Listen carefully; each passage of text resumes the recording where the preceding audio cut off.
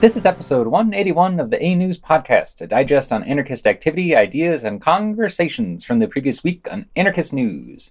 We hope it's useful to and fun for anarchists and the anarcho-curious. Give us feedback and constructive criticism by email at podcast@anarchistnews.org. For more information, and usually some good commentary, see you at your favorite non-sectarian anarchist site, anarchistnews.org. What's new this week? The Never-Ending Martial Law, from bandalangitim.noblogs.org by Malaganu. Bandalangitim is about to come out with a journal series, and this essay is probably indicative of the kind of writing that will be in it.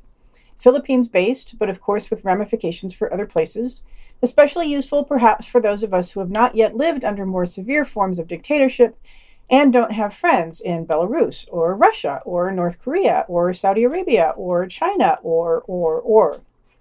The article is a reflection on the anniversary of the declaration of martial law under Marcos in 1972, and its continuation under different names and masks up through today. Quote, "Whether we like it or not, the Marcos era, governed through a martial law, is responsible for the injuries, deaths, and disappearances of hundreds and thousands of people, the suppression of the freedom of expression, assembly, and the press, and the rise of insurgency born out of oppression and exacerbated through social inequality. The actions of one strongman, done through his sycophants and attack dogs, have affected the psyche of our society so much that we are still reeling with its repercussions to this day. In fact, one can argue that the martial law has crafted the republic we know today." Unquote.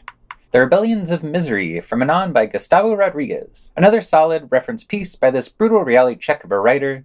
This essay is a history lesson and an extrapolation of revolt and revolution, critical of leftist illusions and accounting, like that misery does much more than fuel turnings of the wheel of the state. Millions of people have starved and died of disease in the past, and the fascism that both assists and results from that suffering is also at least the partial future. Quote, "We cannot fall into the trap of urgency and lower our guard against the authoritarian replacement of reality. Power keeps reality captive from the first day of its existence on the face of the earth. Hence the impossibility of transforming it, as cynically proposed by the left in all corners. The cantaleta of another world is possible is the contemporary trap to prolong the homonymy that says that power equals reality. Hence the appetite to put into practice a thought-action capable of demolishing reality, not to transform it. Only in this way is the trap of totality disarmed.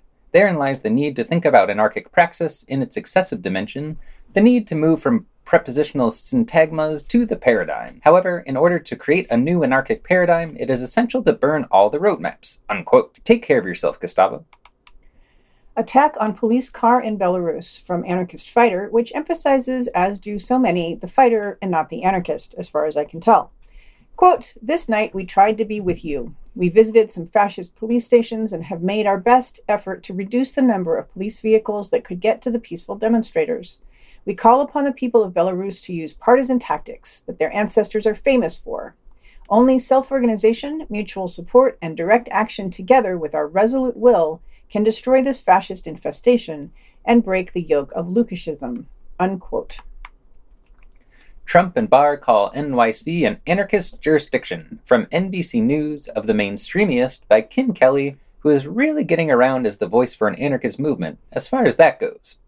This link-heavy article reminds us of the historical antecedents, just in the US, of anarchist jacketing, though I think it might be new to label entire states anarchist territories. Kelly makes the argument for anarchism as a warm and fuzzy, firmly left-wing ideology that is a voice for the voiceless and has been martyred throughout history, which, sure, but whatever.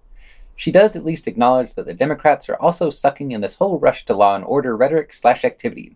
Quote, "Abolishing the police and freeing all political protesters would have been anarchist acts. What these liberal cities have actually done is offer the people a few scraps in hopes that they'll lose interest and stop demanding real justice. It was the absolute least they could do, and yet a vindictive Trump is now attempting to punish these cities' residents in retribution. Because while the wealthy political elite bloviate from their well-secured mansions, it will be the people who suffer from this political gain. The progressives and liberals and socialists and anarchists and regular politically unaffiliated residents who took to the streets to protest the epidemic of state-sponsored Black Death and to fight for Black lives." Unquote. September 2020, Kate Sharpley Library Bulletin. From Anon. Most significantly, this is an appreciation of and a memorial for Stuart Christie, rest in peace, with links to more and to interviews. This bulletin also has an appreciation of Kawasi Balagoon's Anarchy Can't Fight Alone, a thumbnail on Berta Tubisman, tortured in her 50s, who didn't break, a report on a new graphic novel about Simon Radowitzki, a poem about Barcelona in 1936, and insulting the French flag in 1938. History! Solidarity with Juan Aliste and Marcelo Villarroel, from Contrainfo, translated by Anews. Short histories and solidarity statements for 2 Chilean prisoners sentenced for bank robberies and the death of a cop, but probably motivated by their political activity.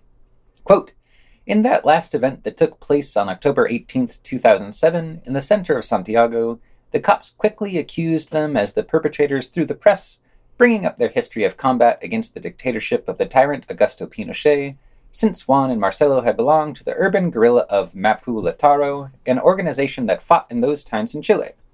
Both spent more than 10 years in prison for subversive actions that had great repercussions, so that, for the state, politicians, and police intelligence, Juan and Marcelo were not strangers, unquote. There are no specifics here about what kind of assistance they are requesting, but we all know what solidarity means. Statement by Alfredo Cospido from Contrainfo, translated by Anarchist News. This is Alfredo's long statement to the court in the appeal in the Scriptum Manent trial. Here he corrects the prosecutor about the difference between terrorism and massacre, and defends and roots terrorism in the activities of respected Italian revolutionaries. Quote, now we come to the absurdity of the distortion of my words, to the miracle of the transformation of water into wine, when the prosecutor, complaining to the judge of the first degree for not having distorted my writing as he has done, transforms my first statement above into a confession, when instead, in this writing of mine, I argue in a way that although I have not carried out those actions attributed to me, I do not disassociate myself from them, appreciating them, again, let it be clear, because I do not consider them massacres. Unquote. If you have the time, it is worth reading this long defense, which, through its length and its patience, builds to the ending joke of the last line. NYC Anarchist Book Fair 2020 starts tomorrow from anarchistbookfair.net. This is done by the time you hear this podcast, but there are plenty of virtual workshops and recorded conversations, from the well worthwhile to the bone-wrenching terrible. Some of these recordings have been up for a while, so maybe you've heard some of them already, like the one on Soma, the public relations video by Woodbine, PR video number 342, or the hour-and-a-half-long talk by Ben Morea on revolutionary animism, which is more autobiographical than it is theoretical, but Ben is of course a great character, and startlingly concise and clear about what revolutionary animism is. Go listen to some of these things and let us know what you think. I will be checking out C4SS's argument for a new kind of police. Sounds amazing, right? Truly amazing. Interview, Terra Incognita Squat, from Abolition Media Worldwide, subtitled The Struggle of Thessalonica Through the Eyes of Terra Incognita Squat. This is a history of the squat, which started 17 years ago and has housed and participated in many projects, from gyms to infirmaries. Quote, question, what political strategies do you consider to be more relevant for the future? Answer, during the last years, a big part of the movement, of which we are a part, chose to consistently attack the state and the capital, the political mobsters, together with all those who are to be blamed for the exploitation and repression of the social basis, by publicly taking the responsibility for every attack. In this way, we will be able to follow a stable, consistent strategy of conflict through struggling with every possible means. This is one of the main reasons why the repressive system focuses on us.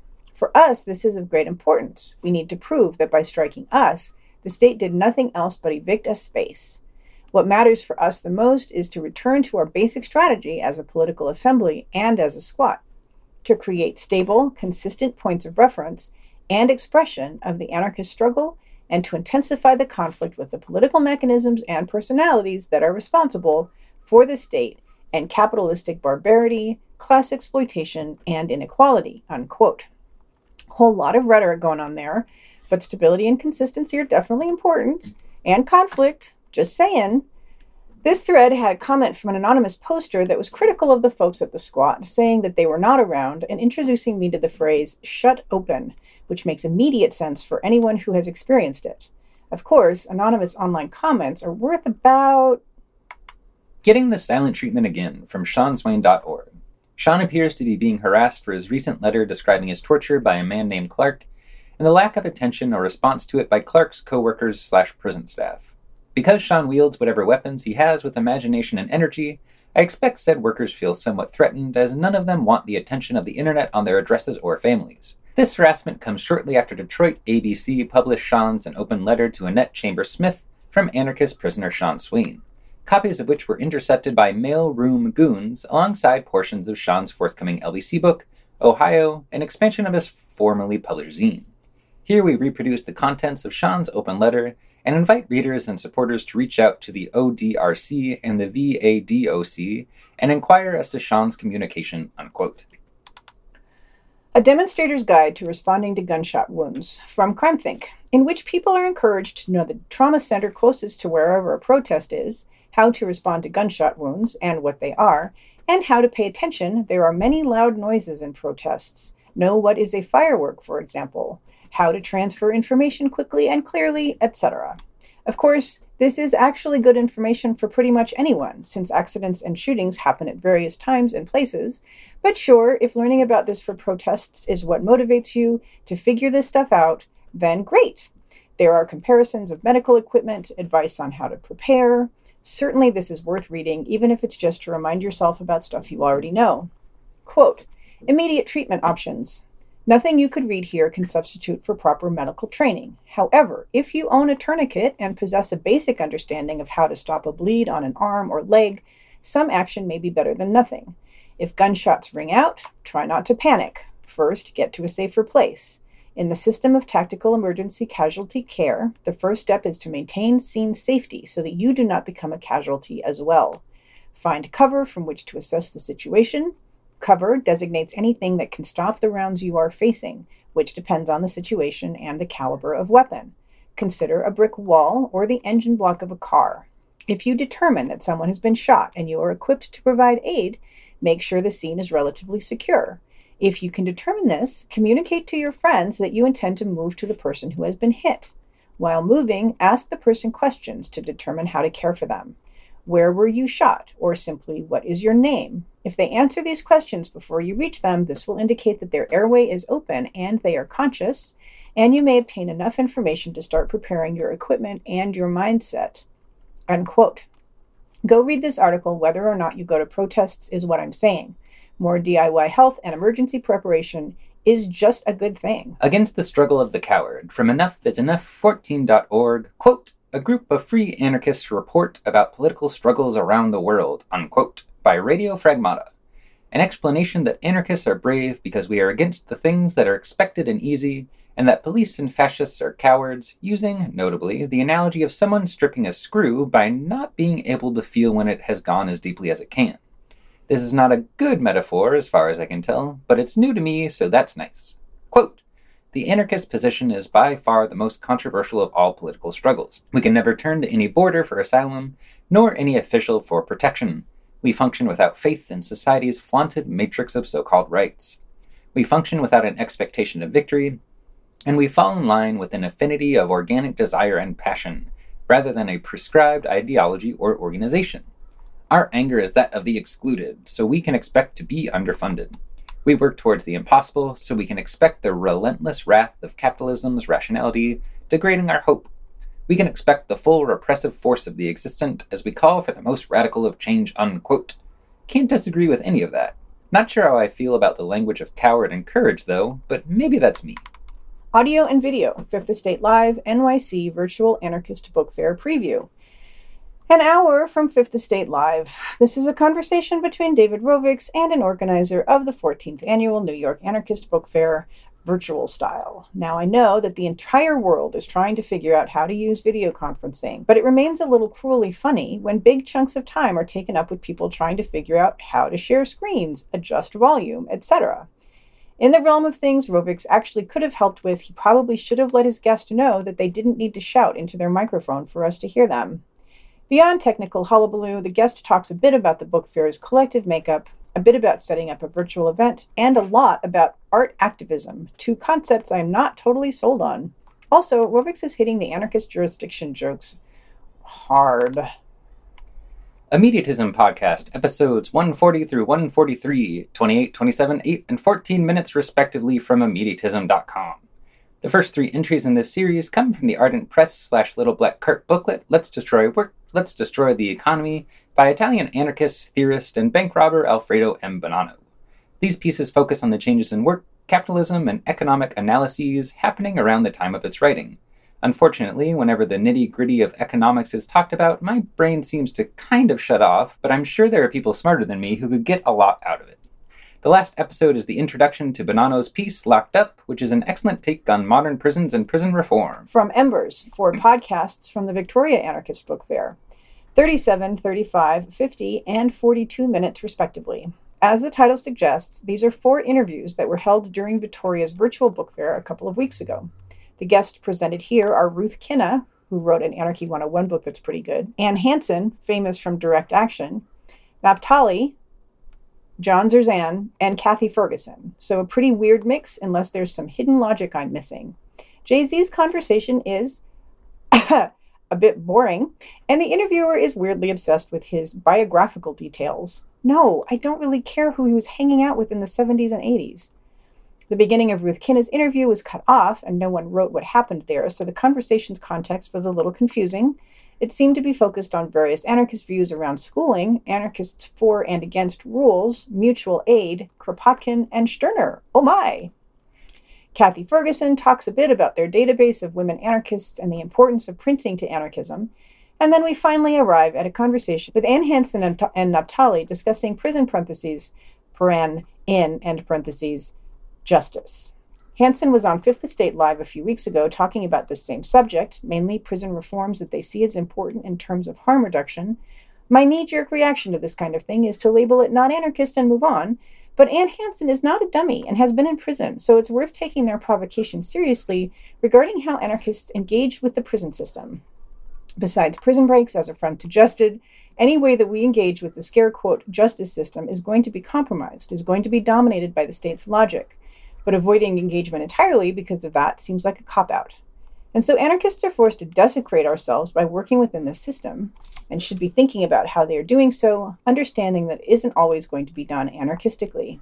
How much can one compromise in this way and still call what they're doing anarchy remains an open question, though. Gelderloos on BLM, Tactics and Defunding Police, 49 minutes from the Ranting Minority. I wasn't able to find much info on this YouTube channel, but it appears to be a kind of lefty person who is just learning about anarchism interviewing Peter Gelderloos. I was afraid this conversation would be an entirely Anarchy 101 session, but thankfully Peter jumps out with a fairly, or at least in some people's mind, provocative answer to the very first question of what an anarchist society might look like, which is very unfriendly to Peter and non-helpfully transcribed on Anews. Peter says, quote, "Well, a world with many worlds, so every specific community would have to decide how to organize themselves, and that has to happen in accordance with their history, with their traditions, with their specific needs, their local bioregion, like the specific environment where they exist, and then they would coordinate with neighboring communities in order to meet the needs that they could meet more easily on a larger scale, as opposed to a smaller scale, but of course most power would be at that local level," unquote. Apparently Anon is afraid of the national anarchist creep hiding in Peter's answer. Oh well. The rest of the episode is a discussion of Peter's 2 books on nonviolence, the context for their writing, police/prison abolition, and post-police societies. Ontological Anarchy and Psychedelics, an hour and 4 minutes from Deconstructing Yourself. Deconstructing Yourself is the podcast of someone named Michael W. Taft, who apparently is some kind of a professional meditation teacher, Anyway, this is a conversation with author Eric Davis, who wrote a book titled High Weirdness, Drugs, Esoterica, and Visionary Experience in the 70s, about Robert Anton Wilson, Philip K. Dick, and Terence McKenna. The conversation moves through the libertarianism/anarchism of RAW, the state as trying to stave off chaos, and the titular ontological anarchism, which is the idea that everything and every being and every viewpoint is multiple, all the way down. A particularly interesting portion involves Davis and the host talking about the ways in which the tech world's slow but steady co-optation of fringe, drug, and psychedelic culture shows the supreme flexibility capitalism has in terms of swallowing so many supposed alternatives to mainstream normie living. Immediatism Podcast episodes 132 through 139 from immediatism.com. Okay, so I only listened to the first episode of this series because there's goddamn 8 of them. But this shouldn't discourage you from checking out all of Baden because it is an awesome journal. The section I listened to is titled The Antisocial Turn, Pure Negativity. Here the authors lay out their case for a project of pure, queer, civilization-destroying negativity rather than any kind of recuperable positive project. Drawing heavily on queer theory, authors Lee Edelman and Jack Halberstam, as well as psychoanalysis, Baden seeks to break these ideas out of a purely academic realm and apply them towards the destruction of society as we know it. Good times!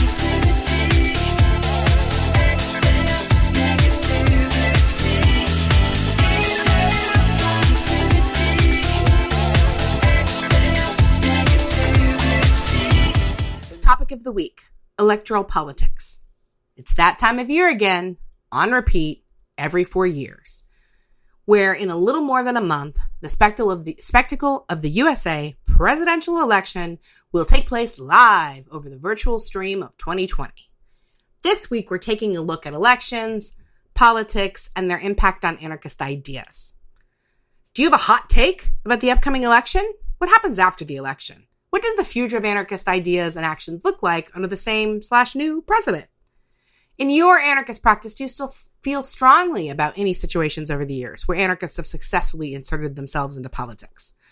Or is it more based to consider how anarchists can liberate themselves from politics and what that may look like? No need to confine the topic of the week to the USA. Please feel free to open up your responses to other recent elections around the world. There's 55 comments, so I'm hoping there's going to be some interesting stuff about international elections in those comments. We'll see. Hi, Anarchy Land. How you doing? Ariel here. So, I've had this electoral politics conversation more than once or twice in my life. So I'm gonna kind of mix it up so that I don't fall asleep over here. I have Tori with me today. Hello. Welcome back, Tori. Thank you. So I have questions for Tori. Thank goodness. Tori is considerably younger than me. In fact, 20 years? Actually, I'm like your mom's age, aren't I? I think so. Oh, that's funny. Almost. So I never think of it that way. You are old enough to vote, but only by a few years. And I believe that you've never voted. I have never voted. Okay, so tell me about you not ever having voted, because you clearly made a decision not to vote before you had made a decision that you were an anarchist. Yeah, I think that they were happening at the same time. Okay. I think they were happening at the same time. I was around you and other Anarchy Land folks in the Bay for a while. And I think when I was around 18 or 19, I was feeling the pressure to vote. I was one of those kids who was like pre-registered. So as soon as I turned 18, I was already registered to vote. Like I was, as a child, I remember shaming people, you know, in elementary school, if they came without an I voted sticker. I was like, why wouldn't you vote? People died for your right to vote. Just parroting some of the things that my parents said. And, you know, I'm a Black girl, so my parents, even though they're as revolutionary as they can be considering their class status and other things. They are definitely, we owe everything to our ancestors. We must do right by them. And part of that is people died for our right to vote. I can see that. And my biggest push up against that was, you know, people didn't die for my right to vote. People died for my right to choose to vote and have that as an option for me. And I don't really care about that anyway. Like the choice is nice, but I don't care about voting anyway. So that's kind of how I don't know. Does that explain how I got there? How did I make that decision? I basically, at the time that I was eligible to vote and the first election for me to vote was coming up, because I cared more about local politics at the time. Sure. And even still, I knew that only rich people and white people's vote mattered, especially because of the way that the demographics were. And even if I got everyone I knew and every single Black person to vote like me, that I still couldn't change anything that way. So I was disillusioned from that right away. So it was about your understanding of the system and how it actually worked, as opposed to the presentation of one voice, one vote. Oh, yeah. None of that really resonated with me. Okay. I never really fell into the kind of performative things of it. I always viewed it as a tactic when I thought about voting. Mm-hmm. I viewed it as, okay, well, this is one tactic we have. Obviously, I grew up, my grandmother worked with the Panthers. So I was all about, the Panthers. Like I joke with you, Ariel, all the time about DVD warnings about the FBI because of piracy. And like the only thing I knew about the FBI is that they stole Asada Shakur and like being freaked out that was going to happen to me. And so like, it's not that I felt so connected to this virtue of, voting one vote, one voice, or any of that. But I did view it as a tactic.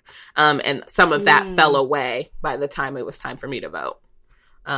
Because I didn't even feel like it was a viable tactic. And then I also felt like it was just a tool for people to shame other people. And their only quote unquote civic engagement came every 4 years. Right. I never saw those people who are always telling me about voting were never the people I saw serving the community, and so because of that, I was like, something's not adding up. This is starting to feel like my epiphany about religion that I had maybe 10 years prior to that, being like, oh, all these church people fucking suck. Like, I don't like them. So, they're on and on about God, but none of them are doing all the stuff I'm seeing these quote unquote bad people, sex workers, trans people taking care of people, I didn't see. And of course I didn't have the language for that at the time, but I'm one of those people who you could go to my old tweets and not find anything problematic because from the beginning of time, I've been like, I'm fucking with the weirdos. Yay for the weirdos. Okay. My short, quick answer is I was raised by a mother who was a second-wave feminist and a hardcore democratic liberal who believed in the system. She voted. I was interested and understood politics from and felt involved and connected and invested long before I was a teenager. I got to vote for Clinton for president the first time when I turned 18. I was also pre-registered to vote. I was super excited about it. I am so happy to know that. I do not feel so wild now. I cared a lot about local politics. I voted absentee 2 years later when I was 20 so I could vote local. And then by the time the next presidential election came around when I was 22 and Clinton was up for re-election, I was really excited this is literally the person I was evaluating Clinton's time in office and the things that he'd promised and the things he'd said. I'm young, so I was thinking of the other Clinton. And, oh, yeah, no, this is Bill. Oh, wow. And realized that he hadn't done a lot of what he had said he would do. And the landscape of the important international issues had not changed at all. And found myself going, what the fuck did you do for 4 years? And so that was probably the real moment of my disillusionment. Like, wait a minute. I put you there because you were supposed to get some shit done and you didn't get anything done. And, we had if I remember correctly, because this was a long time ago, I believe his first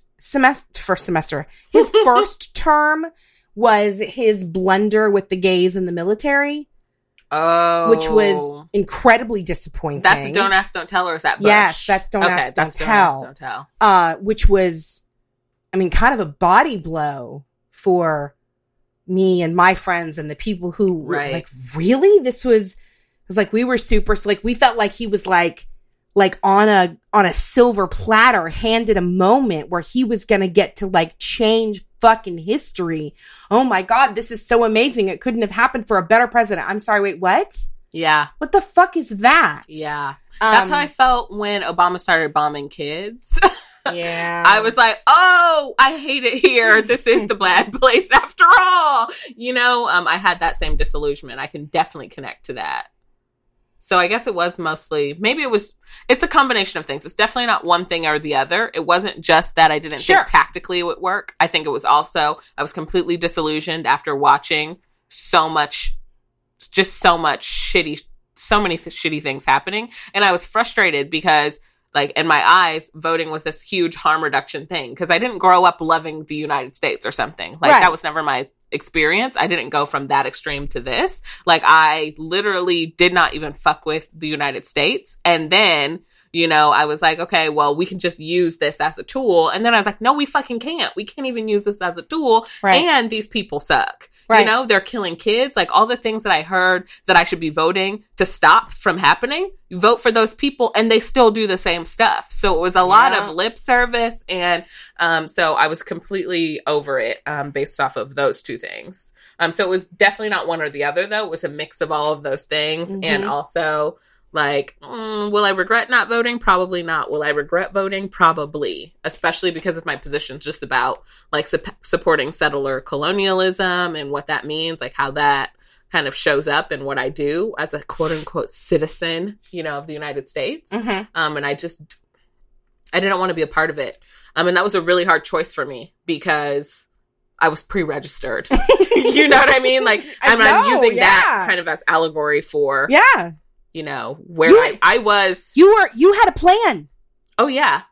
You believed. Long before it was time, you know? In middle school, I was pre-registered. Like, I was so excited. I could not believe my luck that I turned 18 in January of the year of a presidential election, that I was going to get to vote immediately for a president. I dreamed of that. Excited. When it was 2008, I was like, can you imagine what it must be like for your first vote to be for a black president?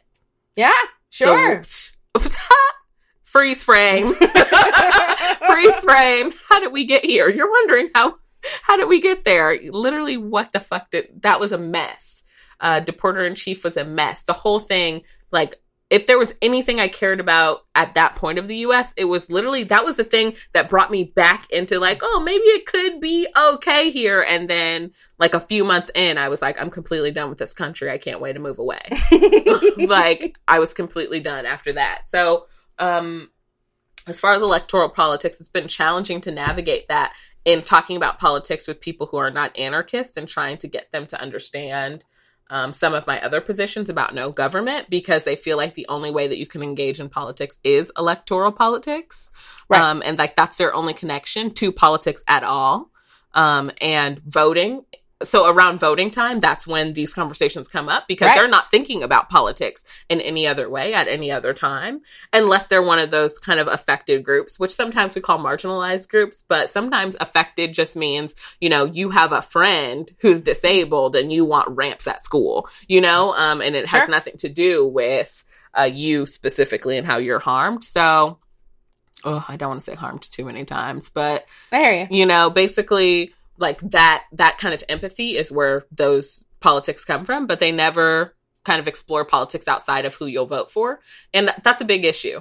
So, your friends, your peers, did they vote? Not that I know of. Okay. I mean, actually, I do know some people who vote. I take that back. I do know many people who vote. I have a friend in law school.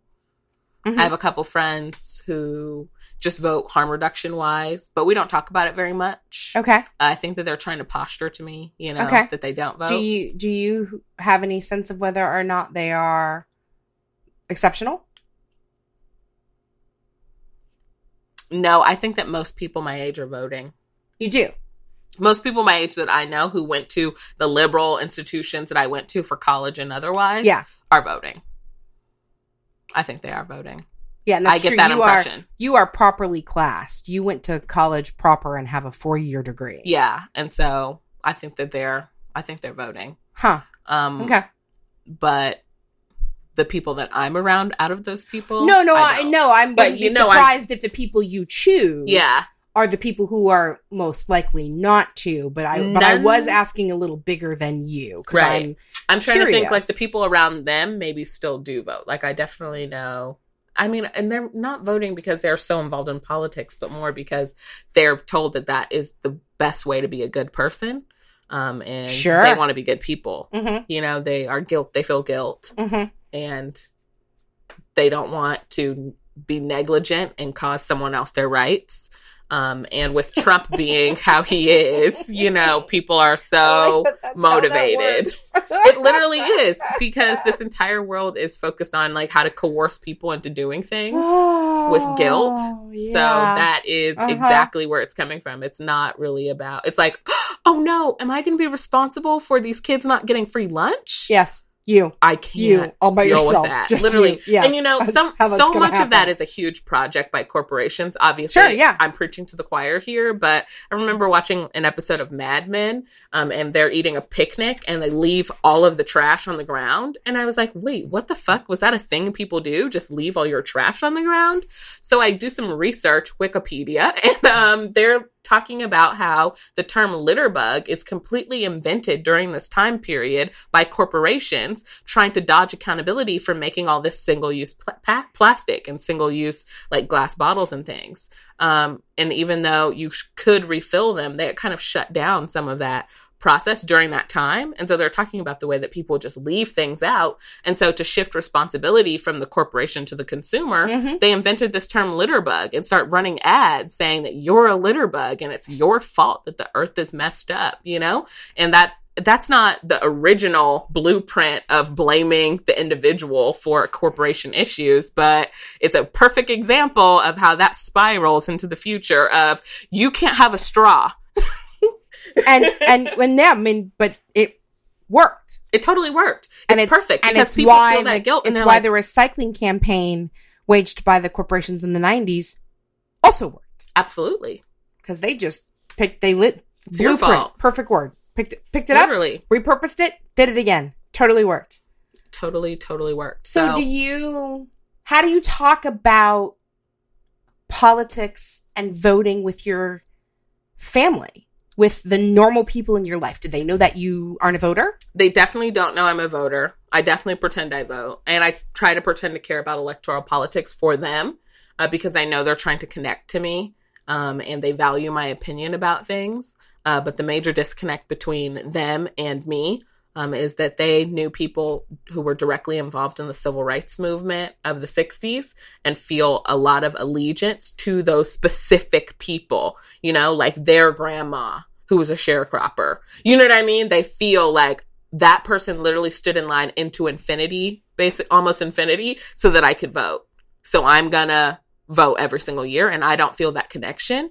And so it's hard for me to get my point across about why I don't vote to them because they have this personal feeling of, you know, you have to, you must. Wow, the weight of that must be awful. Oh, yeah, it's horrible. I can't even imagine. It sounds horrible.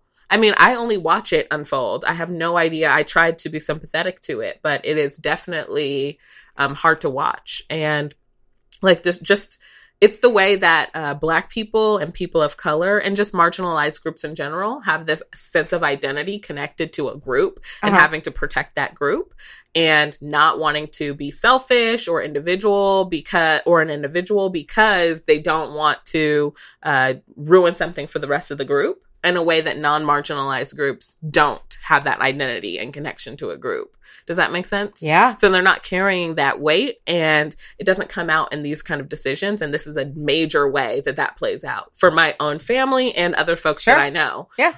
So definitely feeling like an allegiance to these people who died for them specifically. And I'm like, those people didn't die for me. Like when people were talking about slaves working really hard in the field and how they're their ancestors' wildest dreams, I was like, my ancestors' wildest dreams were probably some water in a break. You know what I mean? Like they probably, like maybe they did dream past that for a Black girl to, you know, go to college or something, but maybe they just wanted food and shelter. You know what I mean? Like, maybe that's what they wanted.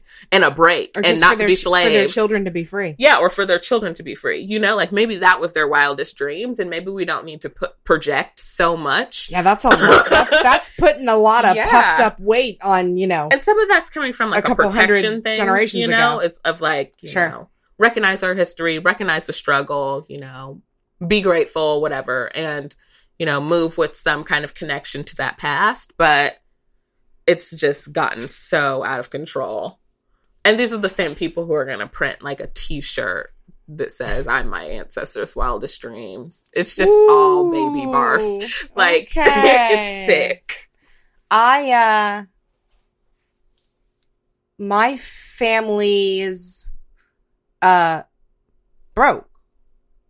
Traditionally, my father's family is working poor. And, you know, dreams and aspirations are having enough food until the next time you get paid. Yeah, my Black family didn't talk about voting. Didn't talk about what's owed or what's due, or, you know, they had a fundamental acceptance of the fact that it's not for us. All that shit's for white people. And they don't actually give a damn. And that's all just shit that they say to make other white people feel bad, so they'll vote for them so that they'll get elected. I think that the Black family members I have that same thing. And I think that this goes back into like the corporations convincing people this is on the individual. I think the connection to that for me is the Black church and just other Black establishment type people using this guilt of like, well, it's our ancestors, to loop people like my parents and other Black families like into, well, maybe this could be for us, you know? And my, like, I wouldn't paint my parents as simple people, you know? They are smart. They are aware that this isn't for them, but that guilt is what keeps them in. Interesting. You know? So it's not that they feel like this is so great. Like I said, you know, my parents have been on the burn it down for a long time, but then at the same time, not. Yeah, no, because at the same time, you know? your parents are the perfect child of middle class upward mobility and American consumerism. They are. Yeah. So there's a mix there. It's actually scary. I wish we could talk more about it. Well, perhaps that will be another episode. Okay. Do I have a hot take about the upcoming election? No. What happens after the election? I'm looking forward to two outcomes.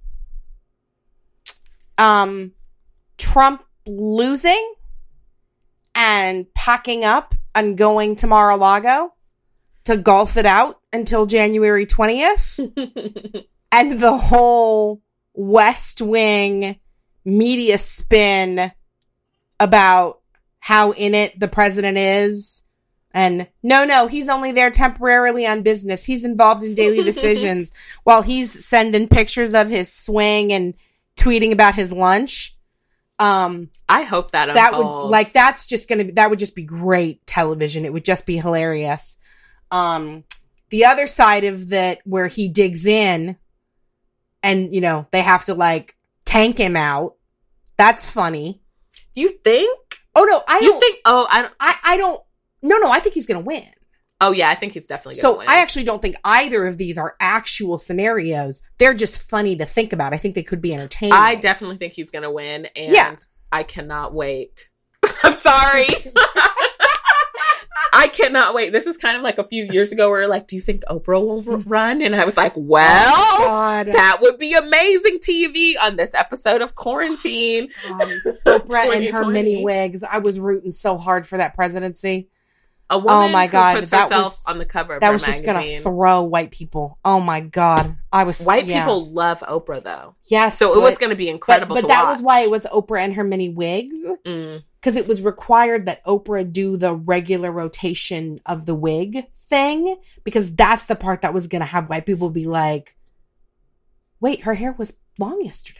Why is it short now? And then it's long again. And now it's red? What's happening? Is she spending all this money on getting her hair done? I don't know why I thought that was so amusing. And you and I had long discussions about my whole vision of Oprah with many wigs as president. I don't know why I kept going down this road, but I was like, yes. The white people would give us so much content. Show on TV. The critique I would have, it would just be so good. It would be so good. I don't know. I was somewhat enjoying the Trump show. It's less entertaining because it's like the content doesn't really change. I'm completely bored with it, honestly, and I feel like I've already seen this season, and I just am over it. I'm now starting to. He was such a buffoon and such an idiot. I love that word. That's one of my favorite words. It's a great word. That, like in the beginning, it was just that, like this is the U.S. government being dismantled and falling apart. And I'll take the dismantling part because, anarchist. And it's like a sideshow. But there was this way that I did think he was kind of harmless. Because he was so incompetent. But he found the law and order thing, and that became his trench. And he dug in, and now he's actually, he did some dangerous stuff before, but like this is his groove and he likes this. And he and the attorney general have this whole love affair going on. And, like the attorney general is personally offended by my politics. And now claiming something in the name of anarchists, like this is actually, I think, literally a crusade for him. And so, everything took a turn that I didn't quite expect it to take, because I never thought that Trump would actually like land in a place where he could be effective by anyone's measure. And he has now very much by his and a whole bunch of his base's measure been effective. Right. So yeah, I'd be thrilled if it weren't him. But I know where I live. I do actually kind of want to see Kamala win, because, she had that slip up the other day. I hate to let y'all know that I do read Twitter headlines. But yes, apparently she said the Harris administration. And I'm like, I wonder if Biden's finna drop dead. I'm excited. This could be the twist of the season. This could be exactly what we need. Because will he make it to election day? Will he not? It's a very interesting will he, won't he? No. They'll have a whole weekend at Bernie's, simulacra thing going on if they have to make sure that he at least makes it to Inauguration Day. So I'm not too worried about that. Well, thank you, Anarchy Land, for tuning in for this, well, frankly, all over the map conversation. Do I get to be entertained by one? Okay, this one was entertaining for me. So thanks for hanging in there, and thanks for hanging out. And when I come on, it's a party. It's a party. Yeah, I don't know. It's hot in the Bay today, and it's just one of those days. Yeah. So, be safe, stay angry, and, don't let the voters get you down. Lord Farquaad signing off. Thanks, Tori. Bye. Change the trip to the voting booth. You got to vote, vote, vote. You got to vote. If you don't, that's all she wrote. You got to vote.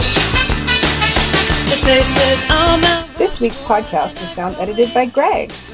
Awesome, Greg. The What's New was written and read by Chisel and Greg, and we thank Ariel and a friend for their help with the topic of the week, electoral politics. To learn more, anarchist and anti-political books, pamphlets, and material are available at robottype.com. For news by anarchism and community commentary, see you at anarchistnews.org and at the Anarchist News Iris and Catlin link on Anews. Also, Chloroma! You got to vote. If you don't, that's all she wrote. You got to vote. Coming this November, there's a chance to make a change.